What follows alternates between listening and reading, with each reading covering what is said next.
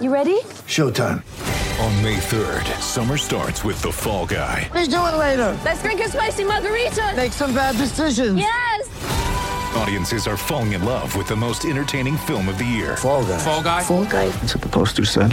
See Ryan Gosling and Emily Blunt in the movie critics say exists to make you happy. Trying to make it out? Nope. Because I don't either. It's not what I'm into right now. What are you into? Talking. Yeah. The Fall Guy. Only in theaters May 3rd. Rated PG-13.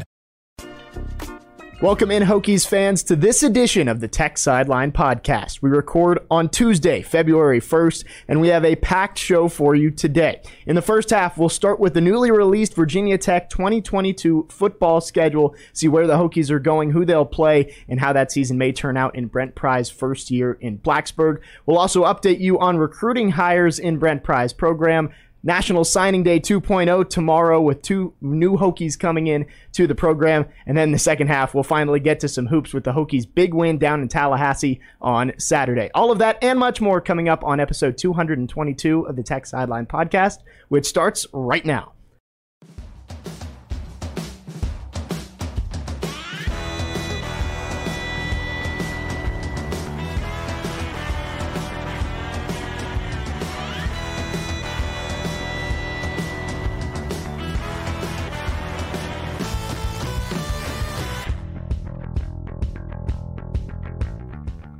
We welcome you into episode 222 of the Tech Sideline Podcast. Whether you're listening archived on Amazon Music, Apple Podcasts, Google Podcasts, SoundCloud, or Stitcher, or if you're watching on YouTube. If you're watching archived, be sure to drop a comment, a like, and subscribe to the Tech Sideline YouTube channel. And if you're in the live stream, drop a comment or question for Will and Chris. We'll get to those with Katie at the end of the show. As always, the Tech Sideline Podcast is brought to you by the Southeast Regional Training Center. Virginia Tech Wrestling just moved up to 7th in the country after a big win over Pitt over the weekend. You can help continue to grow that great program. Go to southeastrtc.com to learn more and donate today. We have our usual crew on set today. Across the way, Will Stewart, founder and general manager of Tech Sideline. To my right, Chris Coleman, lead analyst and columnist for TechSideline.com. In the fourth chair, returning after a week off, Katie Adams in the fourth chair. Behind the scenes, Malcolm Stewart, the best podcast producer in the land. And I'm your host, Jake Lyman. Episode 222 of the Tech Sideline Podcast. Will, Malcolm and I were talking before we got on the air. If we stayed on our usual schedule this week, we would have recorded episode 222 on 2/2/22, which I think would have been just about perfect. I know. Would have been cool, but sorry, had to disrupt everything. The schedule came out last night. So. Right. Blame the ACC. Well, before we get into the schedule, I want to say great job on the Justin Hamilton interview last week. That was a cool episode. 2 hours long. Got a lot out of him. Yes, he's a talker, but it was a lot of really cool stuff. So if you haven't seen it, it's podcast 221. We dropped it late Friday, which is kind of unfortunate, but you do these things when you can do them. So if you haven't seen it, go back and check it out. Great guy, great interview. Finally got a chance to talk to him about stuff I've been wanting to talk to him about for a long, long time. So good stuff.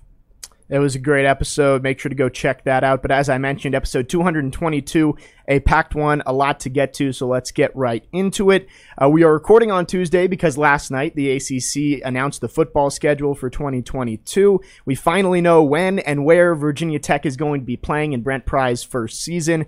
Last year, we remember looking at the 2021 schedule and saying, man, this is just so weird. All these home games up front, almost none at the end. It seems like the composition of the schedule, at least, is a little bit back to normal this year. Yeah, I guess so. I think it's 3 home and 1 road in September yeah. and then the opposite in October, and then it's a 50-50 split. I think you're probably generally going to have more road games at the beginning of your schedule, unless you're playing like Wofford. Unless you're playing a Power 5 opponent in like a home-and-home series, and your road trip happens to be that year. I think you meant you're going to have home games. Oh, yes. I'm sorry. Home Right. games early. Yeah. Yeah, this is more the normal model. People are like, oh, man, only 1 home game in October. Well, that's kind of the way it goes. Well, kind of, yeah, exactly. Sometimes it's just going to be like that. What's interesting is, we could have 3 non-Saturday games this year. We know we're going to have 2 on Thursdays, and you could have another one. The opening game could be on Friday at Old Dominion. Now, for selfish reasons, I like that. It means I can watch other teams play on Saturday. Oh, it means I go to the game on Friday night and then spend Saturday at the beach. That'd be awesome. Interesting. So that is up to 3 games on non-Saturdays plus an open date. So that's like 4 Saturdays where you could watch football.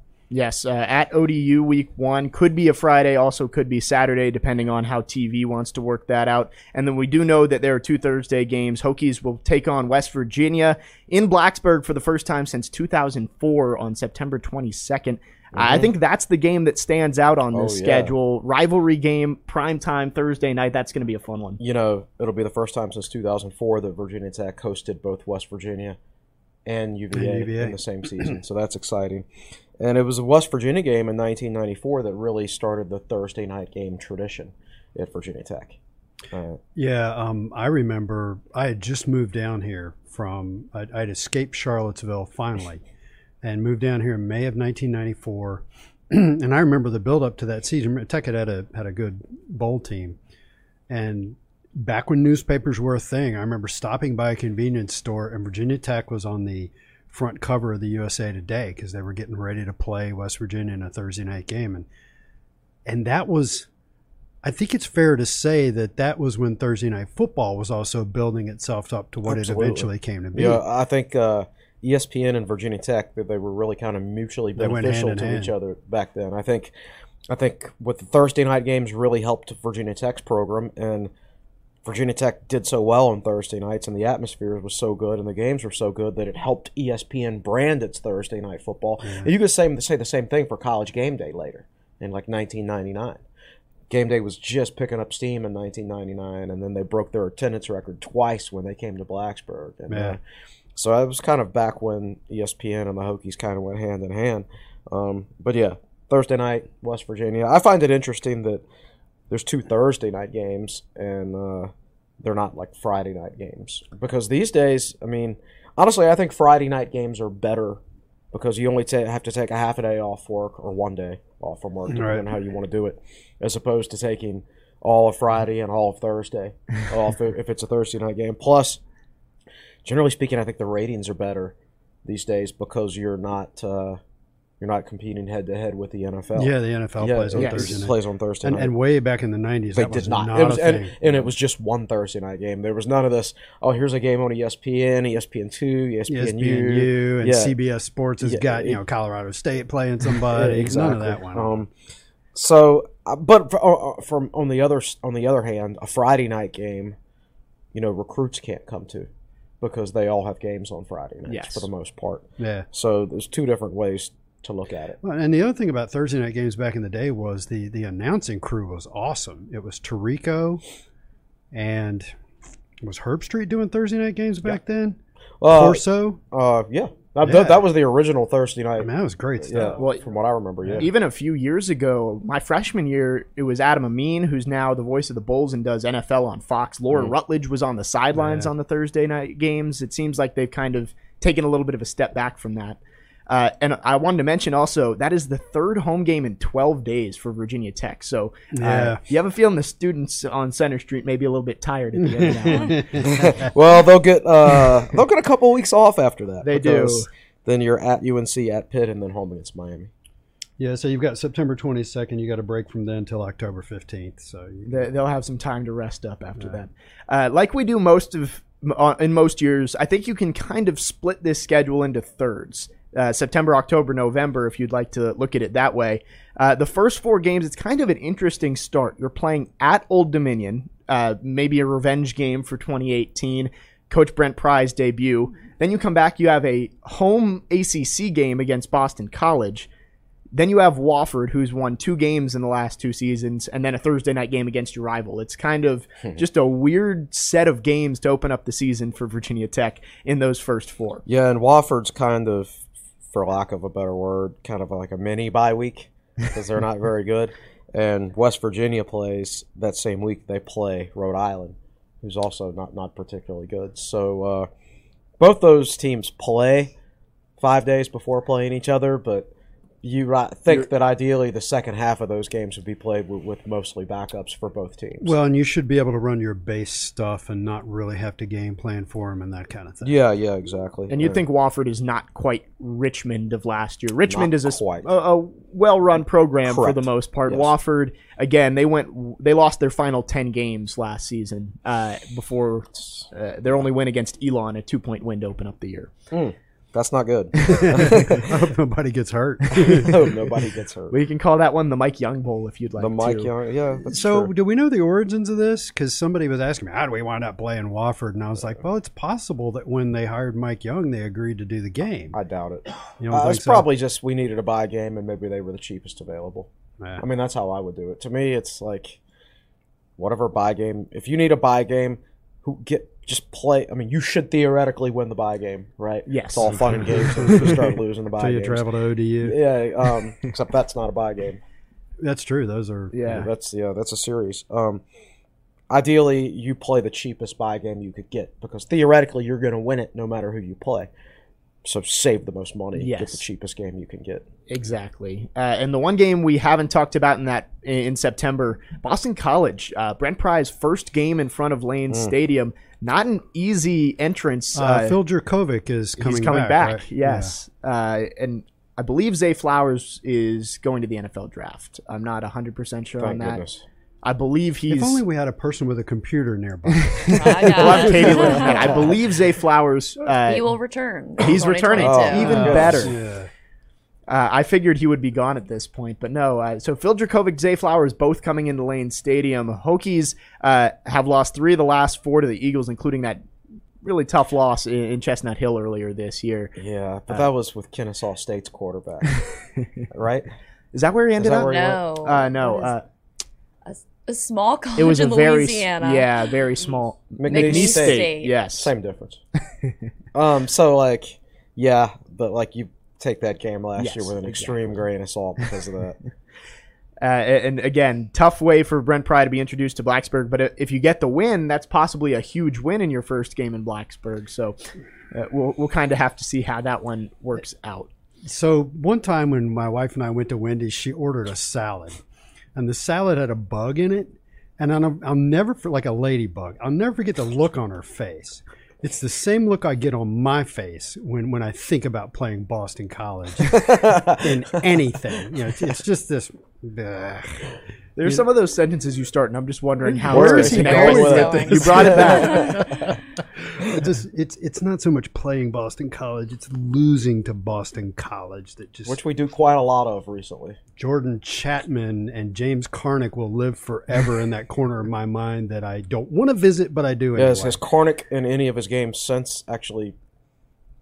Like, has he combined to score 26 points since then? I think against Wake, he barely.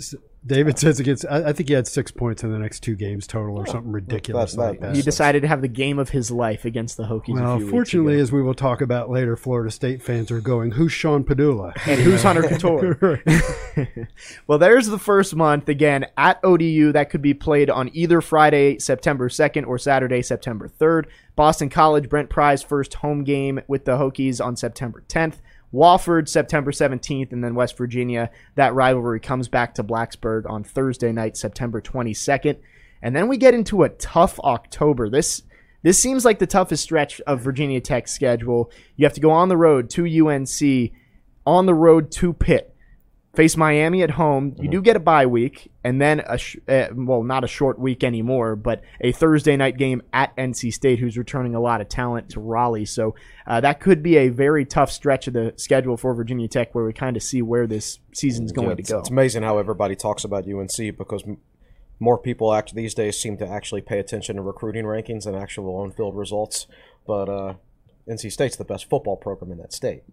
Yes. And, Yes. Yeah, no question. And, I think it's 3 out of 4 on the road, but at the same time, look, it's not like there's going to be some sort of overbearing, noisy, intimidating crowd in Chapel Hill, I don't know. I said something like that on Twitter, and a UNC fan very nicely said, you need to go look at the attendance. It's there. Oh, I'm not talking about the numbers. I'm talking about. But are you staying? I mean, I went to their last. I went to the last Tech game down there that you were allowed to go to. Right. And it was just, it was a good crowd, but it was like just not a great Yeah. atmosphere. At the Dukes wasn't Mayo bad. Bowl, the South Carolina crowd was just overbearingly loud, and Right. the UNC fans were not whatsoever. right, absolutely. Yeah. What was the ratio of fans at the Duke's Mayo Bowl?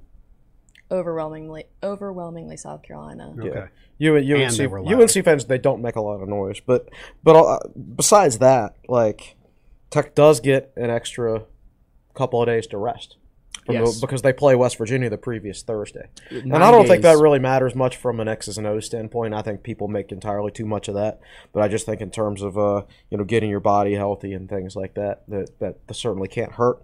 And Pitt, hey, listen, I hate any year where Virginia Tech has to play on the road at Pittsburgh, but I'd rather do it on October 8th than November 8th. When it generally seems like Virginia Tech gets Pittsburgh, it's in November, and that's not when you want to play Pittsburgh on the road. I'd much rather play them in October, early October, and that's exactly when Tech is playing them this year. And, Kenny Pickett's not there anymore. And for both of those games, both quarterbacks, first, possibly second round picks, Sam Howell, Kenny Pickett, have both, I know this one, they've both declared for the draft. But also some highly touted guys behind both of them. Yeah, UNC's got a hot shot coming up. Drake What's his- May Yeah. and Luke May's brother. of Luke So May. he is related to Luke May. Okay. Yeah, former top 10 quarterback in the 2021 class, top 75 player. And then Pitt just got Keaton Slovis in the transfer portal, who Out heading of USC, is that USC. right? And heading into the 2021 season, he was a projected first-round pick. Man, there's a big difference between LA and Pittsburgh. Yeah. There is. Don't forget Tyler Van Dyke. Tyler Van Dyke at Miami coming Devin up the next Leary. week, and Devin Leary, NC Sam State. Hartman, there? we don't play him, but So a lot of good quarterbacks in that month of October, at least highly regarded quarterbacks. We'll see how they look this season. And there's so much change with a lot of these teams. Obviously, Miami has an entirely new coaching staff. Pitt's going to have a new quarterback, a talented one, but still a new quarterback with a new offensive coordinator. Yes. Well, and they had a ton of seniors last year. They did. Should see at least a little bit of a drop off from them from winning the ACC. UNC is going to have a new quarterback. They're going to have a new defensive coordinator. Which can only be a good thing. Which I guess. I guess. We'll see if anything else changes. where defensive coordinators go to die. NC, yeah, right. So NC and 5-star recruits go to die, apparently. yep, Is it really? Oh. Gene Chizik. it is. Gene Chizik. Good Okay. for him. NC State should be similar to what they were last year. It's funny how Dave Doran they really wanted to fire him a couple years ago. 2019, they went 4-8. 4-8 and 1-7 in the ACC, and they've Yeah. been very, very good since then. That dude is lucky he survived that because he was pretty well into his NC State career, I think. Oh yeah, like 5 or 6 years into it. Yeah, when you have that record in your 5th or 6th year, the argument for firing you is a good one. Speaking of firing coaches, Miami at home week 7. Mario Cristobal starts off his era. This is the first of 3 new coaches the Hokies will see towards the end of the season. Mike Elko for Duke coming up later, and then obviously Tony Elliott with Virginia at the end of the season. What are we expecting out of Miami? You never really know what the Hurricanes are going to look like. No, you don't. I mean, you like they change coaches a lot these days, it seems, but like even in their years of consistency, if you can call it that, you still don't quite know what to expect on a week-to-week basis. Got rid of the turnover chain. Yes. And again, David, who's in the room, mentioned Tyler Van Dyke looked very good towards the end of the season. He's coming back. And that dude can stretch the field. Yes. So here's my take on that. It does concern me that Mario Cristobal did away with the turnover chain because that means he might actually know what he's doing. Well, he should understand the Miami culture. Well, so should Randy Shannon. And Yeah, so should, correct. Manny Diaz. So should Manny Diaz. Everybody tells me, oh, I don't know, man, Mario Cristobal, he's a great coach. And I'm like, I'll believe it when I see it. Well, we saw Willie Taggart come over from Oregon to Florida State, and that didn't end very well Get there. chewed up and spit out. Yep, and Mario Cristobal doing the same thing Yeah, to Miami. If you go from one program to another and the program you go into already has a bad culture, I don't think Willie Taggart is a great football coach, but I also don't think he's anywhere near as bad as he seemed to be at Florida State. Right. It's not like they've had tremendous success since he left. No, Right? not at all. I mean, there are much bigger issues in Florida State than who their head coach happened to be there for a year and a half. And it's probably the same at Miami, too. But it's one of those things where, like, if you're a new coach coming in, how much of the culture do you want to change? What needs to be changed? What doesn't need to be changed? I'll be interested to see some of the stuff at Virginia Tech, like what happens with Pry. Like, the number 25 jersey was a Justin Fuente creation, is my understanding. Not an athletic department creation, a Justin Fuente creation. So that's a Justin Fuente tradition that honors Frank Beamer. Generally, when you cut ties with a coach, you want to have everything gone. Do away with all of his traditions gone. But that was a very nice tradition by Justin Fuente, I think, that people like. So I guess they'll keep it, but I don't know because Justin Fuente created it. And that's true. You will have to see what Brent Pry wants to keep, or if he wants to just do away with everything from the Fuente era and kind of start with a clean slate. Miami, again, getting rid of the turnover chain. You'd think that's a good start for the Hurricanes to start to fix that culture. And again, that's the only home game for Virginia Tech in the month of October. Open date is week 8, and that's October 22nd. And then week 9 at NC State on a Thursday night once again. First time the Hokies have played in Raleigh since 2010. Yeah, Since Tyrod. it's starting to get. I dislike the big conferences, and I especially dislike that there's just not that many big state schools in this conference. So Virginia Tech and Clemson and NC State don't get a chance to play each other very much. So Virginia Tech hasn't played there since 2010, which is just Patently ridiculous. Yeah, it's ridiculous. And yeah, they got to play Clemson and NC State last year at home when nobody was allowed in the stadium. COVID. Yeah. Right. So right now I think they're scheduled to play at Clemson in 2024. And that's when the ACC schedule's in. The ACC schedules, I believe, get redone starting in 2025. Yeah, there is no model beyond there's no- 2024. Exactly. So it's assumed that Tech will finally play Louisville in 2025, but Who knows? Who knows? Yeah, we just don't know that for a fact. So Jim Phillips, if you want to make your mark, change the scheduling model. Right. And I've ranted about this a million times before. I can't believe ESPN, especially now that they've created an ACC network, which they seem hell-bent on shoving every single ACC football game over to. I can't believe ESPN, who controls all of college football, and am I getting multiple shots in here or am I getting multiple shots in here? So here's the entity that controls all of college football, and it hasn't flexed its muscle in the ACC and said, get rid of this ridiculous scheduling model. We need NC State and Virginia Tech and Clemson and Louisville to play each other more often.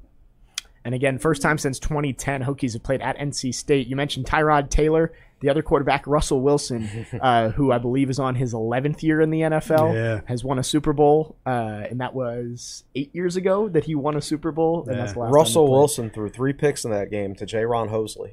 All three. One guy. All 3 to J-Ron Hosley. Russell Wilson doesn't have good luck against my teams. He never played well against Virginia Tech. And when I went to the Seattle-Green Bay game a few years ago, he threw 5 interceptions in that game when I was there. So you're the kid. So what I remember about that year, of course, that year started off with the loss to Boise State and the loss to JMU. And then I don't remember how many games later that NC State game was, but NC State got up 17-0. They sure did. Basically after one quarter. At the time, it was tied for the biggest comeback in Virginia Tech history. Yes. Until the Belk Bowl against Arkansas. Yeah. So I just remember there was a moment there where it was like, this season is spiraling out of control. And my phone was ringing off the hook and blowing up with texts. And even back in 2010, when we all had flip phones and all that stuff, a lot of action was going on. And then they came back and won in the second half, and the season settled down and the rest of it went well. And again, that is going to be a tough matchup. NC State looking good. The good news for the Hokies, not a short week with a Thursday night game because they have the open date before that. Again, tough October for Virginia Tech at UNC October 1st, at Pitt October 8th, Miami at home October 15th, and then NC State on the road October 27th. Now let's look at November, which I would like to classify. Again, we don't know how good every team's going to be. We don't know how good Virginia Tech is going to be, but it feels like that's a favorable ending to the schedule for the Hokies. Extremely favorable. Jeff Collins is still there at Georgia Tech. So you start November 5th with Georgia Tech. November at 5th, home. Georgia Tech. Look, Virginia Tech wasn't very good this past year, but they handled Georgia Tech with relative ease. Yes. Didn't have a lot of difficulty in that game. I think it was 26-17. I think I looked it up today. God, Georgia Tech was losing games at the end of the year by like 50. I think did they lose back-to-back games like 55-0? I think so. I think they went 2 straight weeks without Notre Dame scoring and or Georgia, something like that. something like that. And then I think they had a lot of transfers out or something. I don't really. I think they follow had a their lot. program. I think they cleaned out their coaching staff pretty good too. The star freshman running back, who I'm blanking on his name right now, he Jameer transferred to Gibbs? Alabama. Jameer Gibbs. Gibbs, yes. Yeah, exactly. Sorry, Katie. He's out. Should have left you your moment there. Fast forward the next week at Duke. Again, Virginia Tech not a great football team this past year. They steamrolled Duke. Duke is bad. Duke 1-17 in the ACC over the last 2 seasons. Yeah, it's you feel bad because David Cutcliffe did such a great job there, and then he just stayed too long. So they've basically stunk since they whipped Virginia Tech in 2019, right? Yeah. Yes. Yeah. That was the last great moment of Duke football. Woohoo! We're awesome. So, I mean, theoretically, on paper, that's a 2-0 start to November. Then you're at Liberty. And Malik Willis gone. Malik Willis is gone. Even with Malik Willis, Liberty still managed to lose 5 football games this past year. And it is a little strange. I saw Will was talking about this on Twitter earlier today. At ODU and at Liberty in the same year. It's just the way the contracts worked out. Yeah. But kind of strange to play 2 lower level teams in the Commonwealth both on the road in the same season. Yeah, these are all part of long-term scheduling deals, and which are designed to save money, by the way. Yeah, it's nothing. These days, some of these buy games are costing up to $1 million. Some of them cost 7 figures at some of these other schools. And so, if you're approaching the point where you're paying $1 million, if you've got a 90,000 seat stadium like Georgia, and you're going to make a ton of money off that home game, then yeah, $1 million bucks is a drop in the bucket. But if you're only selling, honestly, 55,000 to 60,000 tickets like Virginia Tech is these days for a game against Wofford, right? You can't pay that much money for a buy game. So you do scheduling deals. You do scheduling deals where you get free home games. You get like 3 free home games against Liberty. And for one game on the road, all you have to do is take 1 trip. Yeah. And I know the fans don't like it, but look, let's talk about this now because I know we're going to get questions about this later. And we've written articles about this stuff, and we've talked about this stuff over and over and over. And these schedules come out, and you can always tell the people who've never listened to us, don't subscribe, and never read our stuff because we explain it over and over. Yeah. First of all, it's money driven, and if the ACC TV contract was that of the Big Ten or the SEC, then we wouldn't have to worry about money. We could schedule whoever we wanted. But you can't expect the perfect schedule, and you can't expect Virginia Tech to pay out huge buyouts to fired coaches, almost double their assistant coaches and support salary pool and all that stuff, and just go out and schedule and do whatever they want with the scheduling. Yeah. I mean, they have to find ways to save money so they can pay for some of this other stuff. Right. Like, I'm glad we have Joe Rudolph as an offensive line coach. Maybe we don't have Joe Rudolph as an offensive line coach if we're out here paying $1 million for buy games and things like that. So you have to prioritize if you're Virginia Tech. You don't have to worry about that stuff if you've got an ACC or a Big Ten TV contract or you're selling out a 100,000 seat stadium. So these are financially focused moves for Virginia Tech. And look, it's North Carolina's playing at Liberty. North Carolina's played at ODU. Virginia, NC State have played at ODU. BYU's coming to Liberty. Like, this is common. It's starting to get common for ACC teams to play these teams, and it's all financially driven because it means they don't have to spend $1 million on a buy game. ACC teams cannot afford to do that. And it's just the strange coincidence that both of these road games ended up in the same season. Right. I think so, yeah. And listen, it's simple. It was the same reason Tech scheduled ECU all those years, but and Tech fans didn't really complain about it until we lost one of the games, right? Well, we've lost to Liberty and we've lost to ODU, so everybody's angry about it. But you just go in there and steamroll them and take no prisoners, and if you do that on a regular basis, then not that many people will complain about it. In fact, they'll learn to enjoy it. Exactly. Well, this is a great opportunity. It's the whole. I always make the joke about. Other than that, Mrs. Lincoln, how was the play? the trip to ODU back in 2019, 2018 was fantastic. You know, there's a ton of Hokies over there. The tailgating was easy to get to and good. And then the game started, which sucked, but the rest of the day was great. You know, and so the other thing, and this is probably the tweet you were referring to earlier, is I think Virginia Tech fans need to be careful.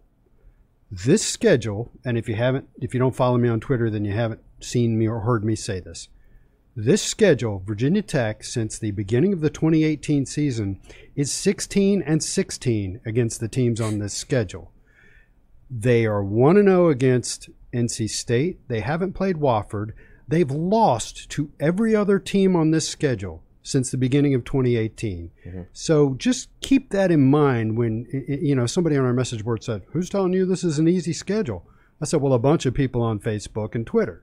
It's not an easy schedule if you look at everything from the beginning of 2018. It's an easy schedule relative to the 2005 Virginia Tech Hokies. If we put that team out there, yes, it would be an easy schedule. And so the other thing is the whole Liberty thing. Liberty beat Virginia Tech in football in 2020, beat them 8-2 in baseball in April of 2021, and the Liberty women's basketball team destroyed Kenny Brooks' team this year, 59-40. Stop talking about Liberty that way just for a little while, because they're doing very well against Virginia Tech in the major sports, and until that changes. And Liberty could have a first-round pick quarterback this year, which listen, if you run away from Liberty right now, it makes you look like cowards. Yes. Because they just beat you. They just beat you in a bunch of sports, and then you're just going to go cancel all the series. It makes you look like cowards. So, no, keep playing them. Do better. Start beating the them. Games. Right. Win the games. And I will say that, you know, we beat Liberty to go to the Sweet 16 for men's basketball. Yes. That's who Virginia Tech beat. Men's basketball has been taking care of business lately against Liberty. And I don't want to sound like you used the phrase last week, old man yells at cloud. I don't want to use that. But I remember in the 1990s, like growing up watching Virginia Tech football, you looked at the schedule and you're like, hey, I can't wait to go see Virginia Tech play football. Yeah, they're playing Temple, and Temple stinks, and Rutgers stinks, and they're playing JMU this week, and I'm excited to go see Virginia Tech play football. I don't get the sense anybody's like that anymore. It's just it just doesn't seem, and I don't know that that's anybody's fault. Maybe it's just the echo chamber of social media. It's that's probably it. That's probably that's one big difference. Yeah, that's a huge difference. And these two games, opportunities to avenge those losses again. Hokies' first trip to play ODU since 2018 when they lost there, and first game against Liberty since 2020. With that loss on the last second field goal. So Hokies hoping to kind of get the monkey off their back with those two games at the beginning and then towards the end of the season. And then, as always, the Hokies finish up their 2022 slate with a matchup at home against Virginia, trying to win their third straight. And I believe it would be 21 out of 23, 22 out of 23. I've lost Matt. Lost track it's 17 out of 18 at this point. Right. So it would be 18 out of 19.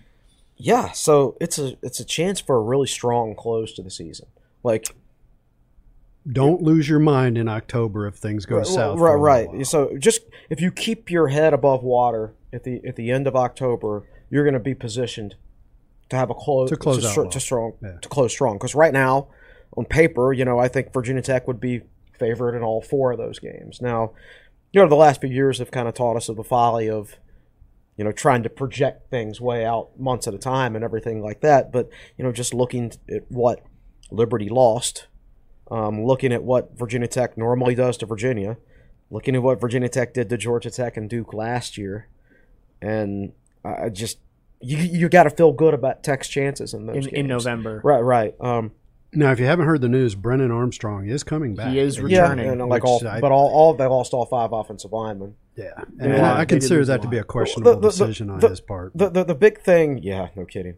The big thing about UVA is, like, how tough are they going to be? Man, they were soft last year. I mean, they couldn't stop anybody on defense. I mean, I know they got Elko coming in, and he's a defensive-minded coach, but Bronco Mendenhall was a defensive-minded coach, and Tony Elliott. Excuse me. Why did I say Mike Elko? He's at Duke. But yeah, Tony Elliott. Like, we don't know anything about that. Now that is the kind of the mysterious part of November. On paper, yeah, you say you should beat those teams, but UVA's got a new coach. Duke has a new coach. And Georgia Tech has new assistants. I wrote down for Georgia Tech. Tech hasn't beaten Georgia Tech inside Lane Stadium since 2012. That's the last time the Hokies beat the Yellow Jackets in Blacksburg. Really? Hokies have won 4 out of 5 in Atlanta, but have lost 3 straight to Georgia Tech. Wow. I'll go out on a limb and say they beat Georgia Tech. I'm Speechless. I'm just not impressed with Georgia Tech's program. Again, they're kind of like a mini North Carolina. Like they got off to a really strong start in recruiting. A lot of social media hype. They kept some 4-star guys like Gibbs, in state, and brought some highly talented guys in. But in the end, they've been more style than substance, and they've lost a lot of football games. Yeah. So they're like a mini UNC. And there appears to be some sort of culture problem there. Their transfer portals is a little active, so it's odd. Well, I think their culture problem there is more so that like all these highly touted recruits, they thought if they went there and played together, they were going to win, and they're not winning, so now they're leaving. Yeah. I think it's kind of as simple as that. Well, we finally have the schedule. Virginia Tech, obviously, you don't know what things are going to look like in Brent Pry's first year, but we know who they're going to be playing. We know where they're going to be playing. We know when they're going to be playing. So a lot to look forward to in the 2022 season. Let's catch up on some news and notes around the football program. Some recruiting staff hires announced today. Jerron Gavea Winslow and Lino Lupinetti were retained as assistant directors of player personnel. And Kaishawn Jarrett is going to be a defensive graduate assistant. So those are the retentions that were announced today. So what do you think of that, the guys who were allowed to stay on the staff? Well, if you follow social media and you saw those guys, they were still tweeting and things like that for Virginia Tech, then I kind of assumed that would happen. I didn't know there would be like an official announcement and everything. But, Brent Pry came in and, he had some time to evaluate each one of those guys. So if it's good enough for him, it's good enough for me. And then some new additions. Cami Cole Nations comes over from Marshall. She'll be Tech's director of recruiting. Worked with Mike Villagrana at Marshall. So a familiar hire there as director of recruiting. And Marshall was starting to move in the right direction recruiting wise. I think they signed the #1 class in Conference USA last year. Yeah, if I recall correctly. So yeah, I mean, look, you're not going to hire every single person from a Power 5 program. Let's take Marshall's people and Penn State's people. Yeah, so I'm good with it. Somebody not from Marshall, Jalen Boleyn, name sounds familiar. Very familiar. John Boleyn's daughter. She will be the director of on-campus recruiting, coming over from Wake Forest, where she helped Dave Clawson recruit the highest-rated class in his tenure in Winston-Salem. Nice. Yeah. So we've got, I don't know if the Boleyns have one kid or more than one kid. Yeah, I don't know how many kids I'm not sure. They have one more daughter. They have one more daughter? Okay. Yeah. I don't know where she is. But so now you've got John Boleyn as like associate athletic director. He's basically number 2 man in the athletic director. His wife is chief of staff of the men's basketball program, and now his daughter is director of on-campus recruiting. So you've got I think there's more Boleyns in the athletic department right now than there ever were Beamers, which is so I think one of the things that they may be looking for is someone who will actually stay here for a little while. Yes. And Katie, I know you can speak to this, having worked over in the recruiting office. There's a lot of turnover, or has been a lot of turnover. I think they had 3 directors of on-campus recruiting in a matter of about 12 months. Yeah. And granted, one of them was here for like 6 months, and you weren't even allowed to host recruits on campus. So it was kind of a worthless position to even have at that point. But yes, they would definitely like some continuity at some of those positions. And you would assume she's not going to leave too quickly. It may be eventually. Well, the one, I've forgotten her name, was a UNC graduate. Alex White. Right. Yeah, Alex White. You knew she wasn't going to stay very long. Yeah, and she bounced even faster than I thought she would. Yep. It was almost like that was Mac Brown just sticking his thumb in Virginia Tech's eye. Not to criticize Alex, but that's just And then one final hire announced today, Glenwood Farabee, the director of high school relations. This is an interesting hire. This is an interesting hire. He is one of the guys I've mentioned before is one of those in-state Virginia coaches who went on to coach in a different state and then win state championships. He coached in the 757. Coached at Indian River. Well, he coached at like 3 or 4 schools. Lakeland. Yeah, he was Devin Hunter's head coach Yes. at Indian River. Then he won a couple of state championships down in North Carolina at Vance. And played for a third. Right, and played for a third this past season. So I think that you have a guy here with plenty of connections in the 757 area and in Charlotte. And Yeah, Western recruiting. North Carolina. Right. Recruiting hotspots. For You Virginia get two Tech. major recruiting hotspots for sure. And, he's a guy who has proven to be a good coach. And to be honest, he's proven to be a good recruiter too, because you have more freedom of movement for players in the state of North Carolina than you do Virginia. Basically, the way I understand it in North Carolina, let's say you're in Charlotte, you can basically play for any high school you want to down there as long as you can get yourself there. Like, they're not going to send a bus from one side of the city to the other to pick you up. But if you can get yourself there, you can go wherever you. If you want to play for this football team rather than this one, you can transfer to that school. So, from what I understand, he built a team full of superstars. Talent. He accumulated talent down there. So yeah, he's a guy who will know the in-state landscape in Virginia. That's a really intriguing hire. It's a very intriguing Guy with hire. a lot of connections in some big spots for Virginia Tech. Speaking of recruiting, signing day 2.0, as I'm going to call it, is tomorrow. Only 2 expected signees for Virginia Tech. Xavier Chaplin, offensive lineman from South Carolina. Daquan Wright, tight end from Georgia. Any surprises expected tomorrow? No. I got it. What? Okay. Well, me and David were just talking about it, but as of 24 minutes ago, we received another commitment in the class of 2024. His name's Devin Alves from Palm Bay, 2022? Florida. Yes. Okay. Oh, I said 24. Okay, so- apologies. Okay, so 3. Yes, surprises. He's a guy who visited this past weekend. What's his name again? And, Devin Alves. And I didn't know. I didn't think he would get an offer. I didn't know whether he would or not. I know they wanted to see him in person. He's a safety type. Is this It says ATH. It says athlete. Okay, and it's wide receiver. Okay, so I don't know whether he'll be a wide receiver or a defensive back. I don't think he was rated by 247 until this past weekend. Okay. Because I looked him up when I saw he was first visiting, and it was one of those guys. It's basically listed with no offers and has no rating. So I'm like, well, I have no information at all to go in. But I think they have given him a rating since then. I have no opinion because I've yet to watch his highlights or anything like that. Well, I'm sure there'll be some content on techsideline.com about him if he does sign tomorrow, which is expected. So 3 additions tomorrow. Yeah, in the and Virginia Tech class. Daquan Wright just got bumped up to a 4-star by 247 today. Wow. His senior film was awesome. Yeah.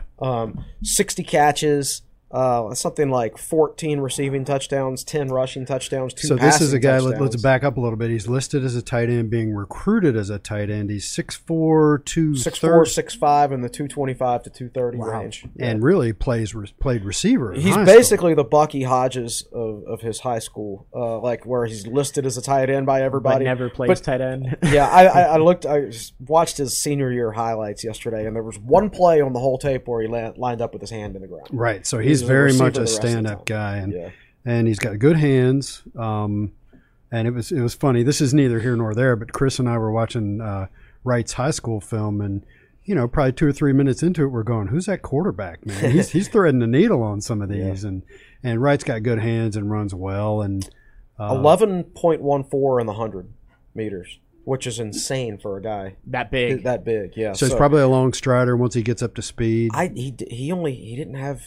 He had maybe only listed with like 1 or 2 other Power 5 offers. We're not sure we believe that. Like, he's too good a player to not have, unless there's some other issue that we just don't know about. Right. But he's an extremely impressive player, and that's a steal. And that's 3 good players who are at least listed at tight end in this class: Daquan Wright, Benji Gosnell, and Harrison St. Germain. So Now, definitely some talent there. Yeah, and Wright's going to have to be a guy who, assuming he is a tight end and they don't end up just playing him as an outside receiver, like, he'll have to learn to block. Not I don't know whether he can do it or not, because there's no evidence to suggest that he can or can't, because he's no lined tape up on as a it. wide receiver all the time. But I'm excited to have his athleticism in the program, and we'll do our little video. Yeah, we'll do a little short on him. 1-minute video about him that we'll put out on Twitter when the LOI comes in. Yeah. Look out for those tomorrow again. Now 3 additions to the 2022 class for Virginia Tech coming tomorrow. on signing day. That'll wrap up football talk, but before we take a break, I'll send it over to Katie in the fourth chair. So I have some trivia today. I genuinely don't know if y'all are going to roll your eyes at me because these questions are too easy or if they're going to be difficult. So we'll just see how it goes. First, who was Virginia Tech's first ever Thursday night game opponent? West Virginia. I believe it was that West Virginia game. It was. Yeah. And this is cool because that game was on September 22nd, which is the same date as the game this year. Oh, it's setting up perfectly. Yeah, so it'll be 28 years to the day. And the score of that game was 34 to 6? 34 to 6, okay. Yeah. I was basically half as old. I was 29, and it was 28 years ago. Wow. I was 11, and I actually don't remember watching the game. Really? No. I remember that, if I remember correctly in that game, George Del Rico just destroyed, I think Chad Johnston was the WVU quarterback. Isn't Chad Johnson like a doctor in Blacksburg now? He's a dermatologist. Dermatologist. Yeah, and my dad actually went to... Yeah, I went to high school with his son. His son took Blacksburg to a state semifinal? We won a state championship that's right. when he was a sophomore. And then, we barely made it the next 2 years. We should try to get him on the podcast to talk about the rivalry. It'd be interesting to get... Who, Chad? Yeah. Yeah. He was the offensive coordinator at Blacksburg High School. So there was George Del Rico hitting him and knocking his helmet off, and then late in that game, Ken Oxendine, who was a true freshman at the time, broke free for a long touchdown run. Yes, because Oxendine was a big-time recruit. Yeah. And that was the first time he really broke onto the scene. Yep. Yeah. And like we talked about earlier, ACC has played a lot more Friday night than Thursday night games as of late. When was the last time that we played 2 or more Thursday night games in one season? And oh my goodness! I knew you were going to ask that one. I was thinking earlier. I was like, you should research that so you know it. It's not as far back as you would think. I think it might. Was it my freshman year, 2018? During the Fuente era. 17. Random guess. Yeah, 16, 2016. Okay. All right, so and those games, Miami. No. Pittsburgh. I'm going to guess Miami and Pittsburgh. Yeah. That's exactly right. Yeah, Pitt was one of them. And it was back-to-back weeks, and we won both of them. Yep. And go ahead. So just looking through, and I'm sorry I don't have this exactly right, but I remember that Pittsburgh game in 2016. First of all, it was a great game. Yeah. Outstanding game to watch. Yeah. Was that the Isaiah Ford game? All three Tech receivers had 100 receiving yards. Yeah, Bucky and Isaiah Ford and Cam Phillips. Yeah, exactly. And the traffic that Tech Sideline got the next day, it was one of the highest traffic days of that entire just because of the nature of the game, but also because we actually won a game in Pittsburgh. And if we had never won in Heinz Field. We still haven't won in Heinz Field, except for that one moment in time. Was the wrestling match in Pittsburgh or Blacksburg this weekend? It was in Pittsburgh. Oh, there man. we go. Here we go. All right, Tech has a chance in basketball this weekend too. That's true. But you remember that 2016 game was also the game where Fuente went up and down the sideline telling his receivers, you know what they're going to do. We're not going to change what we're doing. Right. In other words, they're going to mug us. Like we know exactly what. There's only one thing we can do from an X's and O's standpoint to beat them. That's throw it deep. But that requires you guys to go up and make plays. They're going to play man coverage and mug you, and we're going to throw it to you. Go catch the ball. Tech had the personnel to do that. Yeah. That same season, we actually played 3 Thursday night games, but it's less significant because it was that Arkansas Bowl game, which was on a Thursday night. Yeah. So 3 wins. So, wow, 3 wins. Yeah. Very cool. And then until this past weekend, there was 4 ACC schools that Mike Young had yet to beat Florida State, so now it's 3. What are the other 3 that he has not beaten? Louisville's 1. Yes, I knew you would get that one first. He has beaten UVA. Has he beaten North Carolina? I don't think he's beaten North. He has? His first season. Oh, wow, that's right. That is right. That is correct. Yeah, because they didn't have a great year that year, I don't think. Boston College? Yes. Oh, my God. No. Georgia Tech is the other one. So he has a chance to redeem himself tomorrow in back-to-back games, beating those 2 foes. Florida State and Georgia Tech. And Louisville's senior day, I think. It is. It's very late in the year. So that'll be a fun one. I thought they weren't going to play as well with that first game after losing Chris Mack, but they played really well against Duke. They were tight against Duke until the very end. I guess they just kicked somebody off the team yesterday, too. Ooh, really? So they're getting better. Well, I mean, apparently there's big issues there. So they fired their coach. They're kicking this guy off the team, and I can't believe it. No. Well, what I mean, So can you believe that they wanted to hire Bruce Pearl too? Like, of course they. You got scandals in your program, and you want to hire Bruce Pearl? So I was reading an article from October in The Athletic about recruiting, and they asked coaches anonymously, who do you hate recruiting against? And they were looking for names, but a Big Ten coach said, well, I really hate recruiting against the SEC because they all cheat, and there's a few schools in the ACC that cheat too. And Chris and I are like, yeah, we know who those are. Pretty sure I knew who those are. In football and basketball. You have to be a genius to figure that out. And then finally, this is for my own enjoyment, but after watching that ACC Network release show last night and then listening to just like some sports-related podcasts this week, I've heard a lot of people talking about their way too early ACC championship matchup predictions. So I wanted to ask you guys, if you had to guess right now, who would you say is going to be in Charlotte? Ooh, that's a great question. With all the turnover in the ACC and the new coaches, the thing, I would normally pick Clemson. Yeah, just by default, and I guess I still would. I'm really tempted to pick NC State. Where do we know where that game is? I do not, off the top of my head. They played at NC State this year, so it's in Clemson this year. Yeah, Clemson's got kind of a tough end to their schedule. Like their last 4 games, it's like Notre Dame, Louisville, Miami, and South Carolina is their last 4. So they close. If DJ doesn't start playing better, then anything could happen. Exactly. And you say Leary is back? Yep. Leary is back. Wow, it seems like he's been there for a long time. I haven't analyzed the schedules. I haven't looked at. I mean, the Coastal. You can't pick that in October, let alone January. That Miami quarterback, man. I'd lean Miami. I actually think Virginia Tech's going to be better than people think this year. I'm cautiously optimistic, I'm not betting against that quarterback for Miami right now. I'm holding on to the idea that Grant Wells in particular will transform this team. We'll see how that goes. Grab the helmet, Will. But you are you're correct that Tyler Van Dyke is different. Yeah, he's different. I mean, he's actually good. He's actually good, unlike most other Miami players. Unhyped and good versus hyped and not good. Exactly. He's like the opposite of normal Miami players.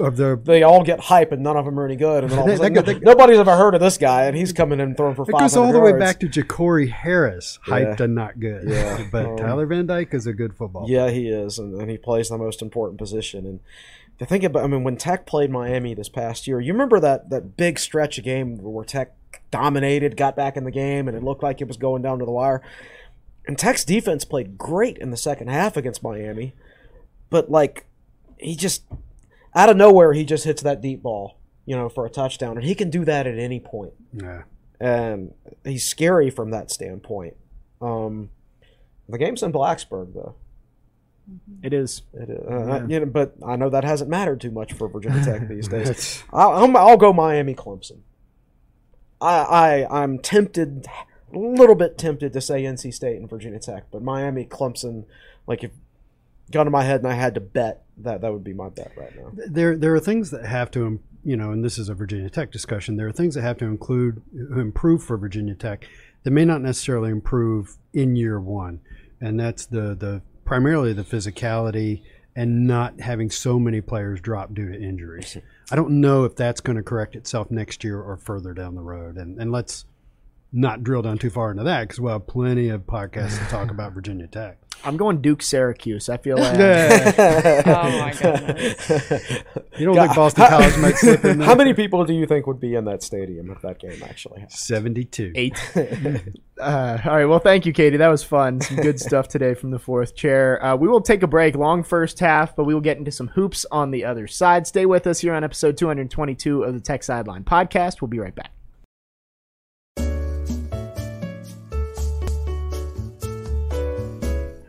Welcome back to episode 222 of the Tech Sideline Podcast, brought to you by the Southeast Regional Training Center. We've already talked a lot of football in the first half, went through the schedule, recruiting staff hires, signing day tomorrow, and a lot more. But we're going to dive into some basketball here. We've got our usual crew on set, Will, Chris, Katie, Malcolm behind the scenes, and I'm Jake Lyman. Will, you got something before we dive into basketball? Yeah, nothing major. Just if you're sitting there watching us on YouTube right now and you haven't subscribed, go ahead and subscribe and like the video. We've had a nice bump in subscribers recently on YouTube, but we're doing some shorter content as well, so don't want you to miss that. So hit subscribe. And the other thing is we recently launched an affiliation with Fanatics.com, the ubiquitous Fanatics who's everywhere. So if you visit our website or you see us promoted on social media and you click through our links and make a purchase, we get 12% of the price of the purchase, which is nice. And I was telling Chris today, Fanatics makes me want to buy stuff, man. Their website's really nice. They do a discount basically. We've only been with them a couple of weeks, but they've done a discount each Sunday. That's a 24-hour code that you can use. So keep an eye on Tech Sideline for us to announce whatever that is on the message boards. If you're thinking about getting some Hokie gear, come to our website and click a Fanatics ad. We wish we had them in place before Christmas, but... Yeah, that's me. Well, make sure to check that out. And again, if you're on YouTube, hit the subscribe button. And if you are in the live stream, still time to get your comments and questions in for Will and Chris. We'll get to those in just a little bit here. Let's talk some basketball. Again, finally, a little bit of happy stuff to talk about. We'll talk about Miami a little bit. But let's start with Florida State. Hokies winning in the Tucker Center for the first time since 1990. And that was just a day where Hunter Couture and Sean Padula decided they were not going to miss, combining to shoot over 80% on 18 shots from three-point range. That's right. Only 1/3 of the people in this room were alive the last time Virginia Tech won in Tallahassee. I don't even remember it. So Bimbo Coles was playing for Virginia Tech the last time Virginia Tech won in Tallahassee. And Bimbo Coles has been retired from the NBA for a long time. After a long NBA career. I think last week is sort of the perfect example of the peaks and valleys of college basketball season. And, some peaks can last several weeks and so can some valleys. Sometimes you can get a peak and a valley in the same week.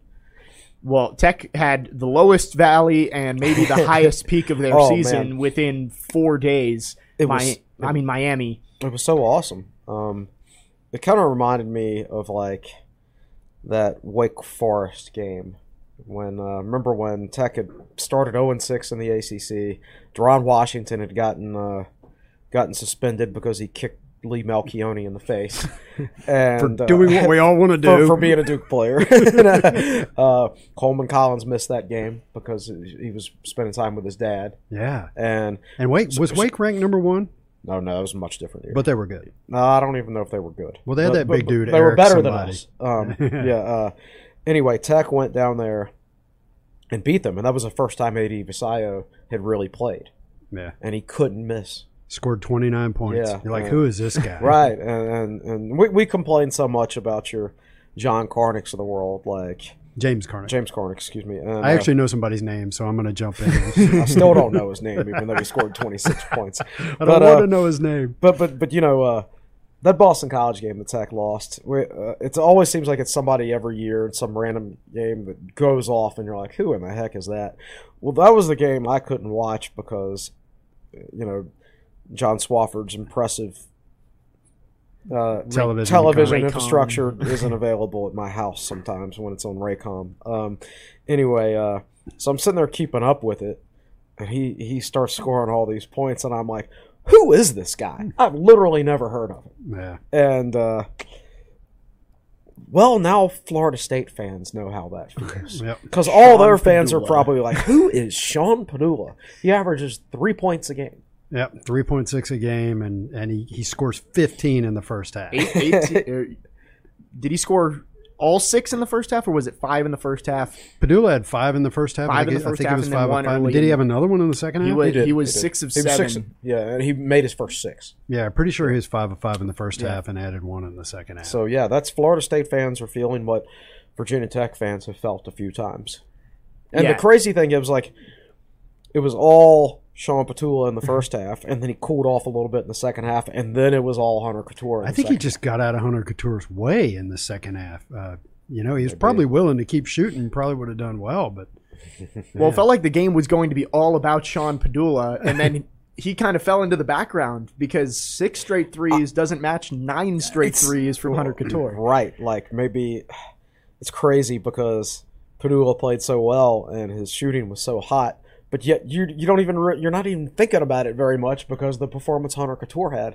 And he tied Virginia Tech's single game 3-point record with 9. Yeah. And I wasn't even really keeping up with the game on Twitter. I was just watching it, and I didn't really want to see what people were saying.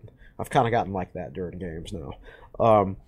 But as soon as he hit his 9th 3-pointer, I knew he had tied Justin Robinson's record because I had recently gone back and watched the highlights from that Syracuse game. And that was the night where Justin Robinson broke the career assist record and also broke the single game 3-point record. Maybe the best night a Virginia Tech basketball player has ever had. Yes. All things considered. Yeah. And then he fractured his 5th metatarsal the next game. But that's another story. But yeah, that's so I knew he had tied the record. And at that point, God, there was still plenty of time left, so I thought he was going to break it. And he never put up a last. He didn't shoot another one. Didn't shoot another one. And as Katie reminded us before we started recording the podcast, Hunter Couture went on Packer and Durham.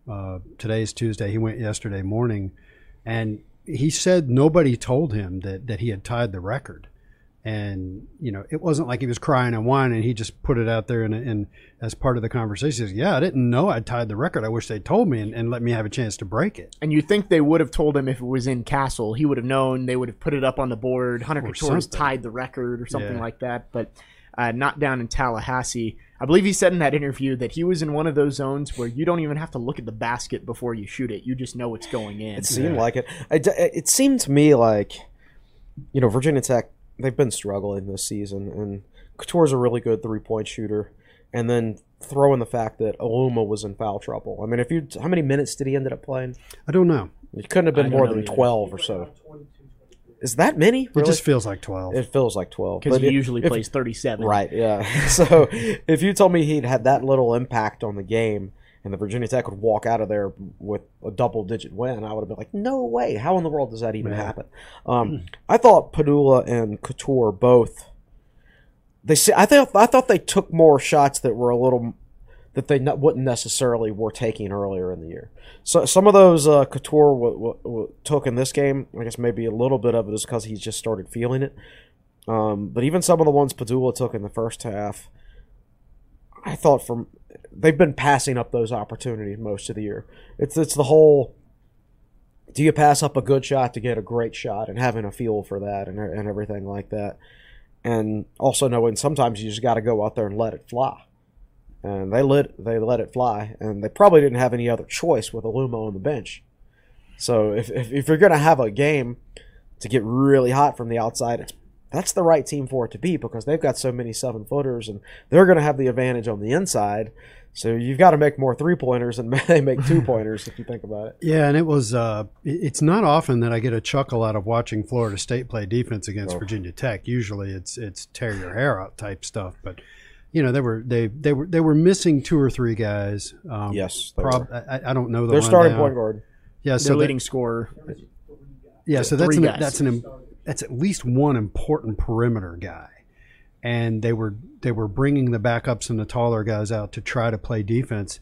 And you watch, I think it was Couture's next to last 3-pointer where he's just toying with, I think it was McLeod, a 7-footer right in front of him. Yeah. And every time Couture faked towards him like he was going to drive, McLeod would step back, and finally Couture just popped it right in his face. Yeah, they were getting a lot of switches, 7-footers on Padula and Couture, and then just ISO and let him go to work, which wasn't really something we saw from Mike Young over the last couple of years. No, and I agree with that.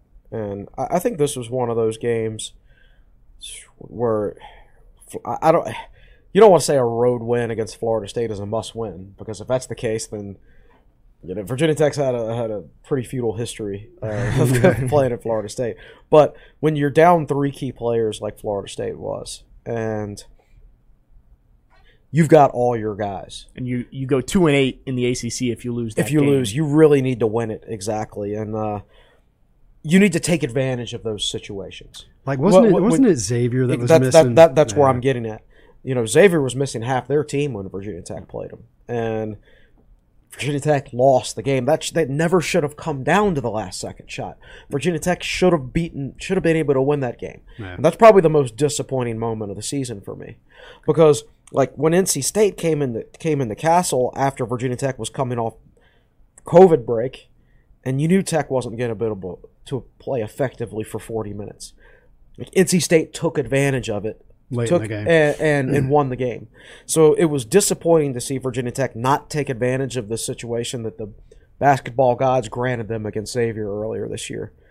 But it was very satisfying to see them take advantage of that situation against Florida State. And I'm sorry Florida State's players are – apparently it's tonsillitis is what they say. Yeah, one of the guys is tonsillitis, one of the guys is out with family matters. And then Right. there's another guy, I think it was like an actual – One player has tonsillitis, one has a family matter, David Cunningham is saying. Well, yeah, he had his brother who I think died back in November, and he'd been trying to deal with it and just needed a break. And he was there at the game, but in street clothes. Exactly. That was Caleb Mills. Caleb Mills, and he played a little bit, I want to say, but he just didn't look. Oh, so he wasn't in street clothes. Okay. No, Mills was the guy with tonsillitis. Okay, Mills had tonsillitis. He was the leading scorer who came in and he didn't look right. Yeah. Tech kind of picked on him for a little bit there, and then he went back to the Off he goes. Off he goes. But, that gets you back into it. It does. It gets you back into the conversation. And especially with the stretch coming up, Georgia Tech picks Syracuse over the next few weeks. Yes, lots of teams like that. Now, there are two ways to look at it. Virginia Tech, their computer numbers, generally speaking, are good enough. It's just going to come down to whether they can win enough games. Yep. They have an opportunity to win enough games. If you look at their remaining schedule, every one of those games is winnable. Every single one of them. A lot of tough games already out of the way in the ACC for Virginia Tech. The problem is, where are the quadrant one wins going to come from? Yes. Not there. Right. I mean, that's another reason. Like, is Xavier top 50? I don't believe so. Don't believe so. Okay. So I thought Tech would end up with 2 or 3 quadrant one wins from their non-conference schedule this year, and they didn't end up with any. And here we are in the ACC, and the ACC, quite frankly, is not good. And there's just not that many opportunity for quadrant ones, even in the ACC. It's not a good league. And especially when you don't play Duke, Florida State the rest of the way. Right. So you play at Miami on the road. I mean, you get Carolina at home, but right now that's not a quad one win. Carolina's a bubble team. And Virginia at home, they're not as good. Say, the one team from Tech's non-conference schedule, this is not going on net. This is KenPom. The one team that's not picking KenPom. The one quadrant one team is Xavier. Yeah. So Xavier would have been a quad one win. But everybody else, Maryland, Memphis. So I mean, it makes sense. Maryland, Memphis has been bad. I'm shocked. I'm shocked. Yeah, shocked. And I wanted to mention Couture and Padula, first 2 teammates to shoot over 80% from three-point range with 18 or more shots in the last decade. All of college basketball. No 2 teammates have done that. See, I love stuff like that. When you see stuff that you just don't ever see. Yep. And we had a similar situation last year where Tyrese Radford was the best rebounder for his size in the history of college basketball, basically. In the last 20 years. He was doing things that a 6'0 or 6'1 guy just didn't do for 2 decades. Right. There's a site, and I forget which site it is, where you can – it's not a well-known site, and but you can sort players by height, and you can look up rebound percentage, all players under 6'2" in these years. And I did that, and it's like, yeah, he's literally the best rebounder under 6'2" of the last 2 decades. Like, literally. It was a list of thousands of players, hyperbole. Yeah, and he was at the top of it. Yeah, so he was a complete unicorn. So yeah, when you have something like that happens in the Florida State, it's historic. It's like when NC State scores 24 points in a basketball game against Virginia Tech. It's one of those moments like, you play so many basketball games, right? It's tough to remember all of them throughout the years. Like, I don't remember what happened in the 2007 Virginia Tech Georgia Tech game that played in Castle Coliseum. Like, I have no idea, but like, I'll never forget that NC State game because they scored 24 points. I'll never forget that Florida State game because of that historic 3-point shooting outfit. And so, you know, I've made fun of Hallmark movies before, and you know, so my wife watches a ton of Hallmark movies. I wouldn't say a ton of sports, but I watch a lot of sports. Well, guess what? Hallmark movies are always the same. And sports are not always the same. That's why we watch, because you never know what you'll see. You think you know, but you never really know. That's why it's the best entertainment business in the country. Yeah. And I think you have to hand it to Mike Young for that performance against Florida State on Saturday. It could be really easy for that team to just kind of mail it in after what happened on Wednesday. Miami hitting a half-court buzzer beater to win it. You fall to 2-7 in the ACC. It could have been really easy to just be like, well, that's it. That's the one that broke us. And they were last in the ACC they were last, at that point. and I was not optimistic. I remember I was like, I guess I'll turn it on and watch this. Do you really want to watch this? Yeah, I know what's going to happen. Why am I torturing myself? Was it a national broadcast? I know it was It ABC. was Was it ABC. national? Yep. Was it national, though? Oh, I believe so, yeah. Excellent. Yeah. And Hopefully somebody actually watched. You don't get too many nationally. You get nationally televised ESPN games, but you don't get nationally televised network games. Nah. I remember when Virginia Tech beat UNC in Castle with Hansbrough and Ty Lawson and that group. 2006-2007 season. That was nationally televised by ABC or CBS. I forget one of those. Yeah. And as soon as that shot went up against Miami, I kind of knew it was going to go in. It's just kind of how you feel. But David did the research for us. We've talked about the luck metric and how that can factor into how teams win or lose close games late. After that Miami game, the Hokies were 356th out of 358 in luck. So who was worse? Who was unlucky? It was Howard in like Eastern Kentucky. and Howard and Eastern Kentucky. Yeah. Two staples of college basketball. Right. And again, it's Virginia Tech. That happens sometimes. Miami Charlie Moore with, I want to say, 1.8 seconds on the clock, hit the half-court buzzer beater off the backboard and in. But the Hokies bounced back well, 3-7 in the ACC. And the next four, again, I mentioned it. Georgia Tech at home tomorrow night, 9 p.m. tip in Castle Coliseum.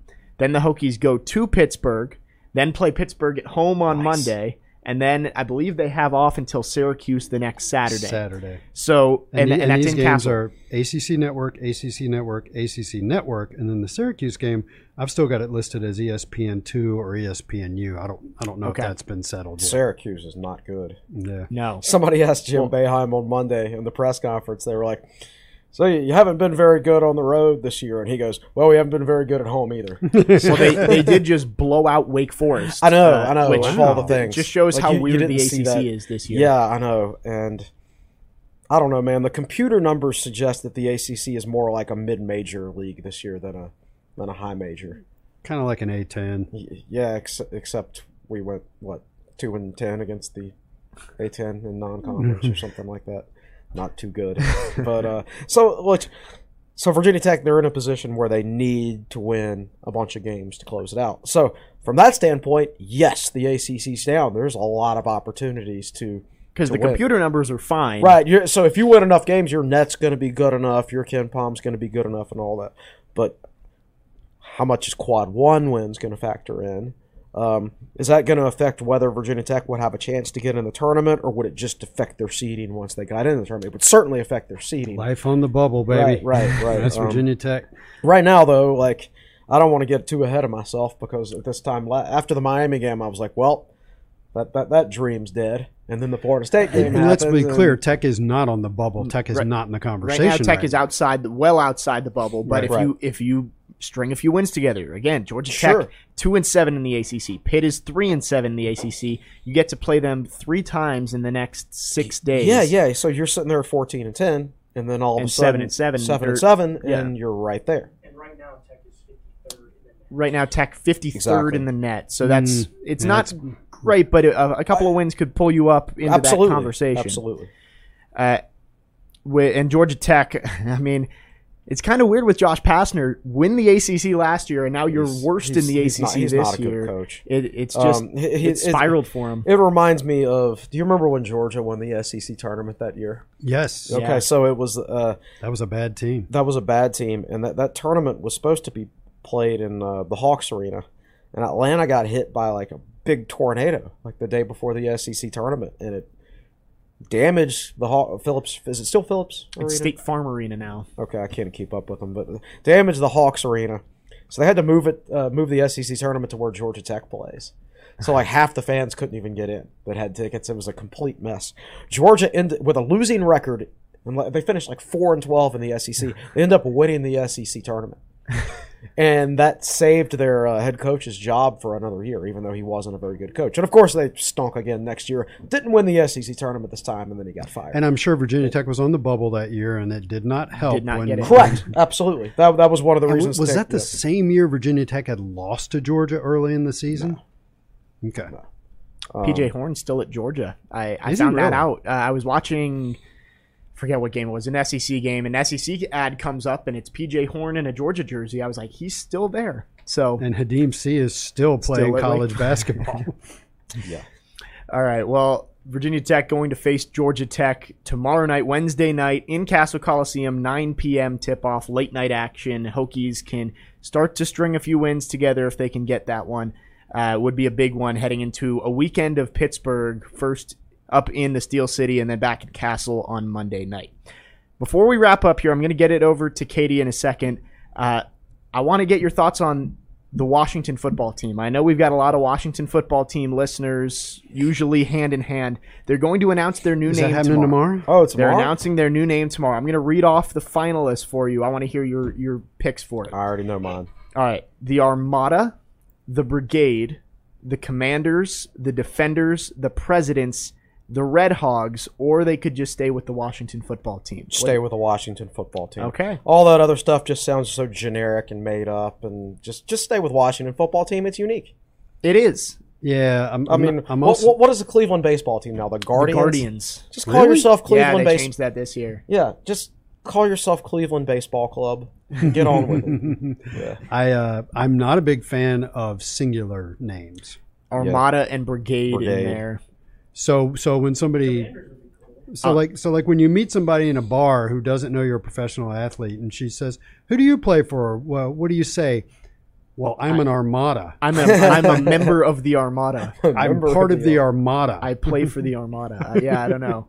You can't say like I'm a Packer, Right. Like it doesn't flow off the tongue like that. So, well, they wanted to go with Red Wolves. Apparently, that was kind of the well-liked. The fan base wanted it, but apparently there was a trademark issue there. So, Right. we will see tomorrow morning. I know Hokies fans, Washington football team usually. So hand who's in making hand. the decision on this? I think it's their president, and I think they might have a committee of some sort. I'm sure it'll make their fan base Committees very always happy. make really good decisions. The rumor Yeah, right now is absolutely. that it's going to be the Commanders, and I've heard the Washington football team fan base not too pleased about What that. are they commanding? Certainly not their division. But It's true. We will see tomorrow. I wanted to get your guys' thoughts on that. I'm sure all the Washington football team fans are pleased to get some time here on the TSL podcast. Look, I'm a Braves fan, right? Yeah. I know at one point they're going to make the Braves change their name. I know that without there's not a doubt in my Braves, mind. Chiefs. I don't think it's going to happen anytime soon, but it's going to happen. And when that happens, I don't want them to make up some generic name. Just be Just be the Atlanta National League Baseball Club. That's all I'd want to see. Yeah.